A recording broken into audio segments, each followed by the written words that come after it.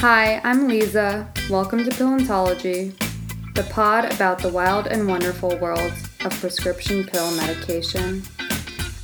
Every epi, I'll feature a pill and talk to a friend, or maybe not a friend, about their experience on that pill. Also a disclaimer, I'm not a doctor or a pharmacist, although sometimes I like to pretend that I am. Hope you enjoy.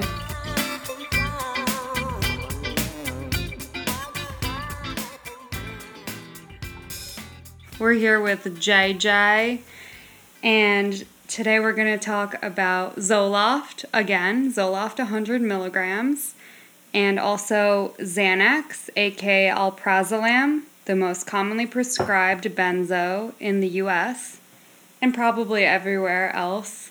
So, JJ, when did you first start taking antidepressants in general? In general, I first started taking antidepressants in college. And what Senior was year of the college. catalyst for that? The catalyst was a bad breakup, which I know has Classic. been a theme on past Pillantology episodes.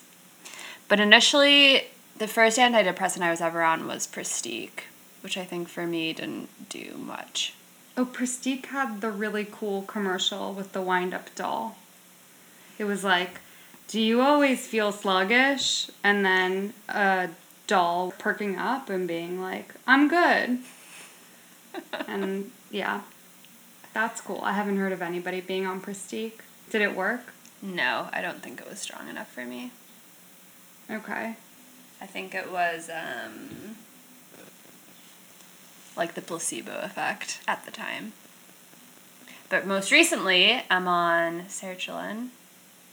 So it was a bad breakup that got you on Prestique in college, and then did you stay on Prestique for a while, or?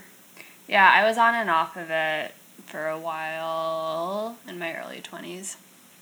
It was more hard time finding a job I liked, more bad breakups, and just like coming to terms with being an adult and not...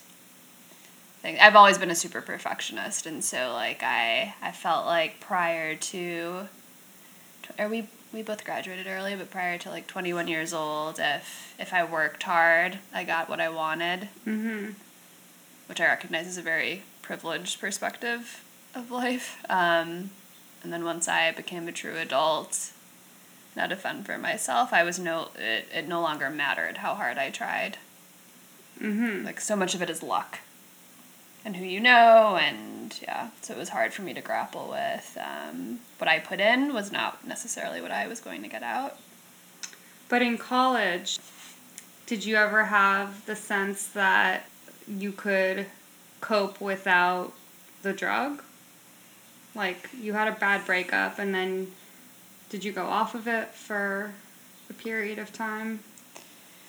I did, yeah. Like, I was better when I moved to DC after college and I had a job I liked.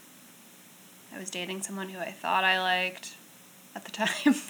So I guess I'm asking you, were you ever off the drug after the initial catalyst of getting on Prestique? Yes. You were? Mm-hmm. And that was when? That was probably around 23. Yeah. So after college? Yes. Mm-hmm. And then, so you were off Prestique, and then when did you go back to a psychiatrist asking for an antidepressant, or when did you recognize you needed help again? When I was 24. So a year after. later. What happened at 24? Well, I was dating that terror boyfriend who you've remember met. the terror Yeah. boyfriend. You were also living in a dank, dark basement. With a Murphy bed. With a Murphy bed that was like 200 square feet. Indeed, yes. It was a very small space, and voluntold me to remove all of my books, a lot of my clothes because they didn't fit. Yeah, it was not healthy. He was telling you how to live your life in the 200 square feet. Yeah, I remember that. That was not a recipe for happiness without Pristique. Or whichever antidepressant you decided to go on. Which one was it? I went back to Pristique at the time because I think, I don't recall precisely, but I think the doctor who I was seeing, it felt like the safer option, I think. Yeah. I don't think it was until I was older that I knew I should try something different. So, did you go to therapy at the same time, or you were just like, okay, I'm not feeling great. I know an antidepressant has helped me in the past, and I'm going to talk about my feelings to somebody, or it was just like, I feel really bad, I need a drug? I was talking to someone. I had a therapist at the same time. They wouldn't... Actually, it's interesting. Back then, I feel like the doctor would not prescribe the drug without therapy in conjunction. But now, like most recently, going on what I'm on now, the doctor Zoloft. was fine writing it. Since when have you been on Zoloft? Since December. You hadn't been on it before? No. Oh, okay. No, I haven't. So, do you remember how the Zoloft made you feel initially? Yeah, I think from the beginning, yeah, I always know I'm depressed when it's really hard for me to get out of bed in the morning and I don't feel motivated to, right, especially with coronavirus, everything's heightened. So it's like, you used to not be motivated to get dressed, now you're especially not because no one sees you, so it doesn't matter. Yeah. Coronavirus can breed depression. Like, all of my behaviors looked like a depressed person. And maybe I'm depressed. Like, I'm not showering. Literally wearing the same clothes every day. But, I don't think I'm depressed in the same way a depressed person is, so it's hard to know the difference because, yeah. Right, because we're all living through this unprecedented time. Right. And grappling with our own shit, yeah. So, the way you understood yourself to be depressed was a lack of motivation. And, yeah, so what happened? What was the catalyst for you to go see a psychiatrist and get Zoloft? Well, I went through a really, really, really hard time. I just got married last summer, and then literally a few months later, I realized something that I had been suppressing my entire life, unbeknownst to me, that I'm attracted to women. So it was an identity crisis. It was, finding a way within my marriage to explore that part of me, and that was really, really painful and really traumatic. Yeah, probably. Yeah, the hardest thing I've ever been through. Understandably so. And then how did you come to terms with the fact that, yeah, maybe you are attracted to women and that is an aspect of your personality? Like, did a specific therapist help you through that? Yeah, I was seeing a great therapist at the time, and I think it's, partially what she explained to me why I felt, because, like, I love my husband, and we're still together, is that it's easy, right, if it's this new, it's a new body, right, and so what I was going through is what adolescents go through, like, the first time, like, they're aroused or have sex, like, it was this whole, I was emotionally hijacked, like, 110%. And I'm also a very heart-driven person, so it's hard for me to step back and process. So So I didn't know what to do. I knew I needed to figure out this part of me. It's like, I don't know, this has never happened to me, but I feel like this is probably the best analogy to describe. It felt like my entire life I thought my parents were my biological parents. Mm-hmm. And then one day I discover that I'm adopted. Like, I felt like I had to go find who I am because I felt like I'd been lied to my entire life, and I didn't know how to do that in a heterosexual marriage with someone I deeply care about without hurting him. Mm-hmm. So, yeah, it was the hardest decision of my life. The most painful day of my life was moving out, and yeah, it was a hard pill to swallow.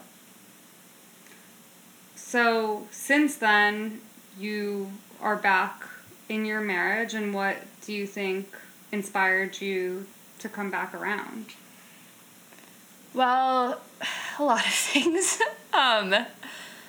One thing, so again, I mentioned, like, emotionally hijacked. It's this new sexual experience, and it's like, yes, like, you know, sex is sex and orgasm is an orgasm, but there are very different qualities to having sex with a woman versus a man. Like, you know, it's a different body, it's a very different experience. And so, like, once I had been living, and I had a girlfriend, once I had been living in the lesbian world for some time, and coronavirus happened, and we were, you know, like, on with each other much more, it became a little less novel, a little less exciting. Like, I kind of, I don't want to say swung the other way, but, like, kind of arrived somewhere in the middle. So yeah, was that your question? How I got back with... Yeah, how you were like, you know what, maybe I do have these urges, but, like, I still desire a life with my husband in a heterosexual relationship. Right, no, exactly. And then you got more clarity about... Yeah, there's obviously so much more to a relationship than... Like, yeah, sex is very important. It's one of my expert therapists told me.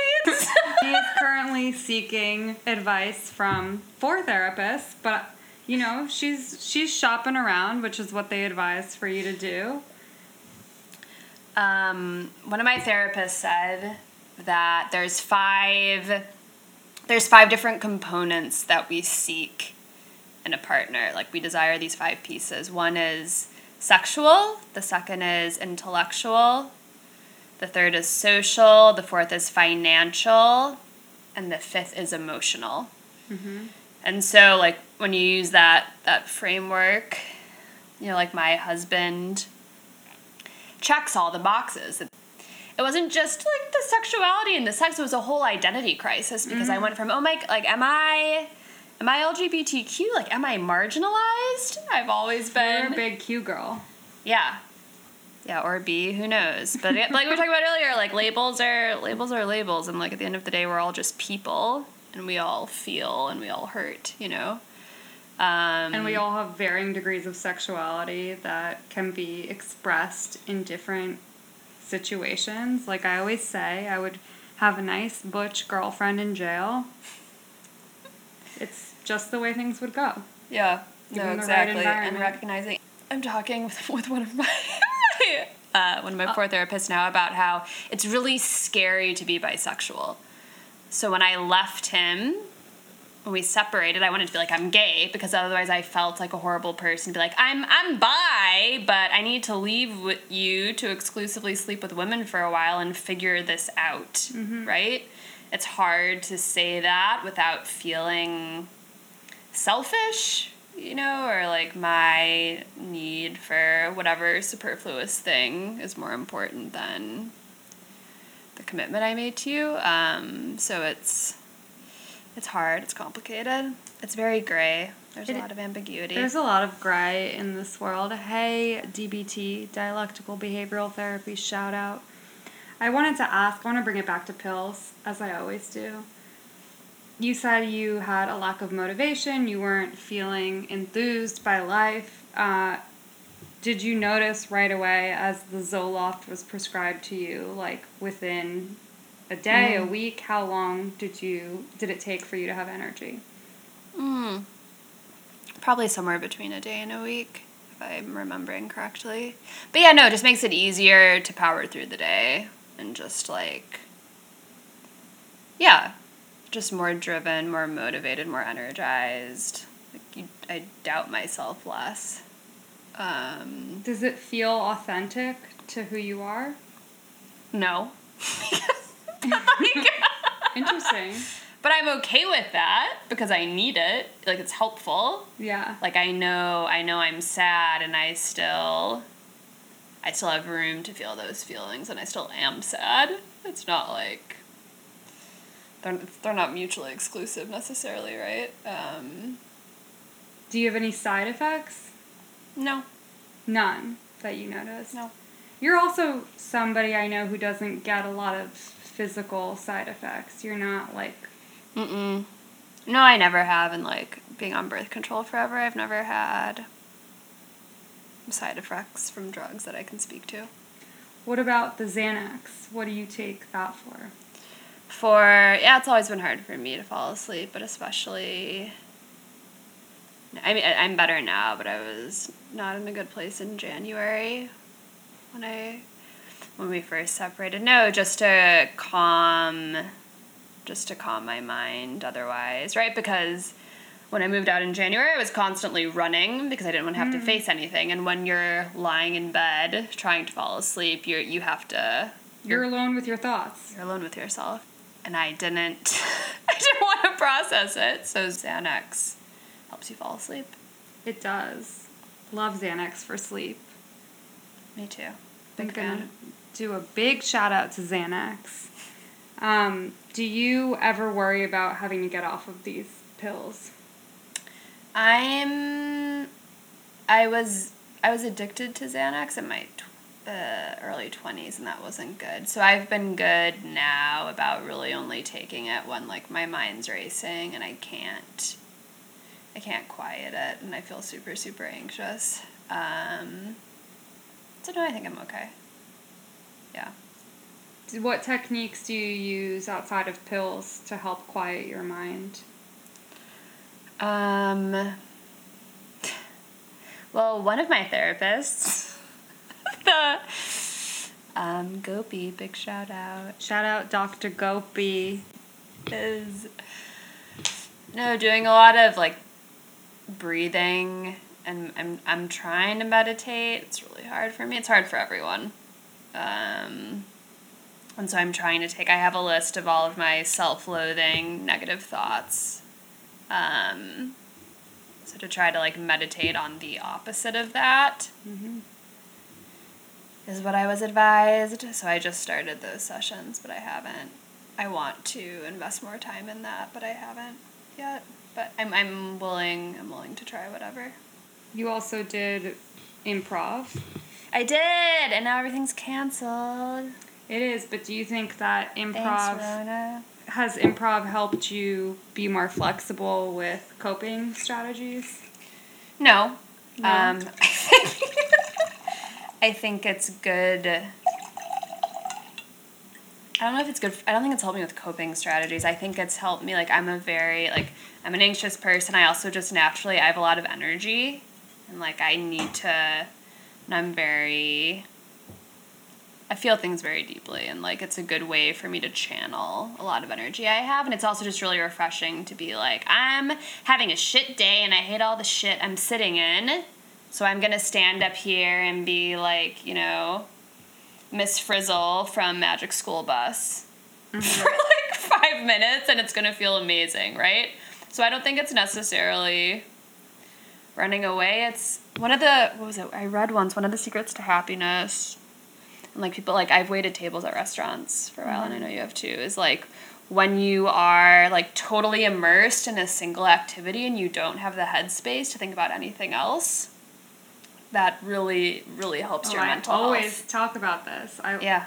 For me, I remember people at my primary job would be like, how can you work a day and then go and do comment? And I would be like, Adderall, but also I would be like, it's truly like my flow state. I feel like 100% immersed in what I'm doing, and like I don't think about anything else, and it's refreshing. It's refreshing. Yeah, and it's hard.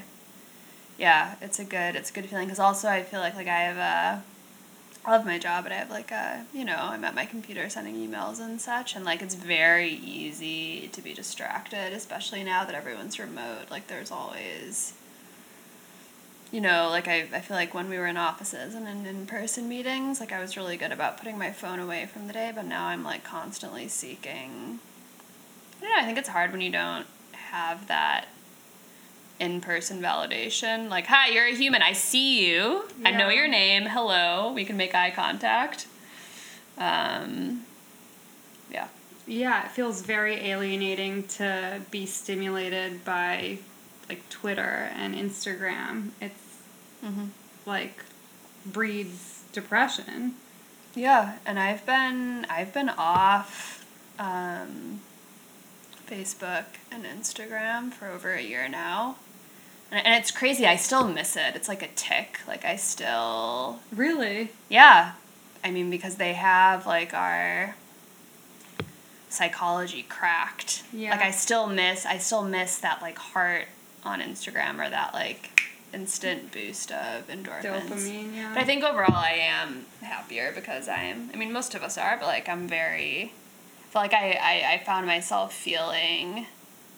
less. I don't know, it depends. If you're good at being like, all right, I'm gonna look at this social media app for a few minutes and then put it away, that's fine. But I was constantly, it was just like muscle memory. My thumb would just go there. I can't go to the bathroom without my phone, so I know what that's like. Yeah. So you are on these pills now, and do you think that since you've been on them, you've felt more stabilized, or you think that it's been other aspects of your life that have helped ground you? They help. I think being back with my amazing husband has helped me a lot. Shout out, amazing husband, R. Big shout out. Yeah, and like you truly... It's cliche, but like you don't realize what's there until it's gone, and like you don't realize this. And like I am like a strong-willed person, and I can like manage alone, but there's so much comfort in just knowing that that person is there who loves you unconditionally. Like and will take you back despite whatever. Yeah, if everyone was more like him, the world would be a better place, I'm convinced. Aww. It's true. That's a ringing endorsement for R. Yeah. Yeah, how was the process of getting back into his good graces or coming back to him? It was really painful, because when I left, I was constantly running, and I threw myself into work and this woman I was dating, and I just didn't want any time to think about him because it hurt too much, and I didn't want to process it because I knew I would fall apart if I did. So like I had never really thought through anything. So when we started talking and then got back together, like it was a lot. I've never experienced so much self-hatred. Like, how could you do this to someone? Like, so good-willed, and like how... Who's never hurt you. No, who's never hurt you. Like I didn't deserve him. So that's something I'm still working through, and I will be for a while, I think. It's hard. It's just really earth-shattering to lose. There's do you know the singer Mary Gauthier? Mm-mm. She has a great song called That's How You Learn to Live Alone. And, like, he plays the song sometimes, and we, like, cry together, because, like, we both, like, went through that, but in very different ways. So there's a lot of feeling. It's a beautiful song. He plays it on the piano. And ironically, Mary Gauthier is lesbian. She's amazing. There's a line, you're living in the rubble until the rubble feels like home. And that was literally me in a really teeny room filled with suitcases. Because I just wanted, like, I didn't want him. I wanted to protect him. I didn't want him to have to look at pieces of me. It's like putting myself in his shoes. I would imagine that would hurt a lot. So I took everything, but I didn't have room for it. So my bedroom was like the bed and like 4 suitcases, like piles of shit. Yeah, it was really hard. So that's why I never wanted to be there. I hate to bring this back to pills, but I wanted to ask, how do you think it would have been different had you not been on anything? Really bad. It would have been terrible. I don't think I would have slept. Like, when I was first realizing I was attracted to women and questioning if I was bisexual or gay or I don't know, I wasn't sleeping. Like, I had very serious insomnia. Like, I remember I had this interview for my job one morning, or like a press interview, and I literally hadn't slept at all the night before. And it was like, it was impacting me in like very tangible ways. So you need to sleep. Yeah, sleep is really important for everything. If you haven't heard, listen to Katie's Pillantology, episode 4, season 1, where she discusses insomnia and trazodone. Have you ever taken anything besides Xanax for insomnia? Mm-mm. No. I haven't. I mean, melatonin, but I feel like that doesn't really work.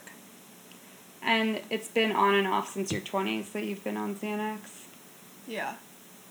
Yeah. Does it ever help for non-insomnia situations? I've never needed it during the day because, like, I'm a very scheduled, active person, and so, like, if I have something to do and something to think about, that I don't feel anxious. It's the minute that you're alone with your thoughts. Actually, shout out Regina Spektor. She has a great line, a song. Actually, from Orange is the New Black. It's the theme song. So she says, "Taking steps is easy, standing still is hard." That's the story of my life, is I'm trying to learn now how to sit. Yep. The animals. We know that song. So, my last question, would you recommend Zoloft? I would, strongly. For me, it worked really well. I just felt less down generally. I felt more confident. And yeah, just like more of a will to do things and perform and show up generally, I think. Is there any aspect of you that worries about long-term effects on your brain? No. No, I mean... There you have it, folks. Everybody loves Zoloft. I'd recommend getting a prescription.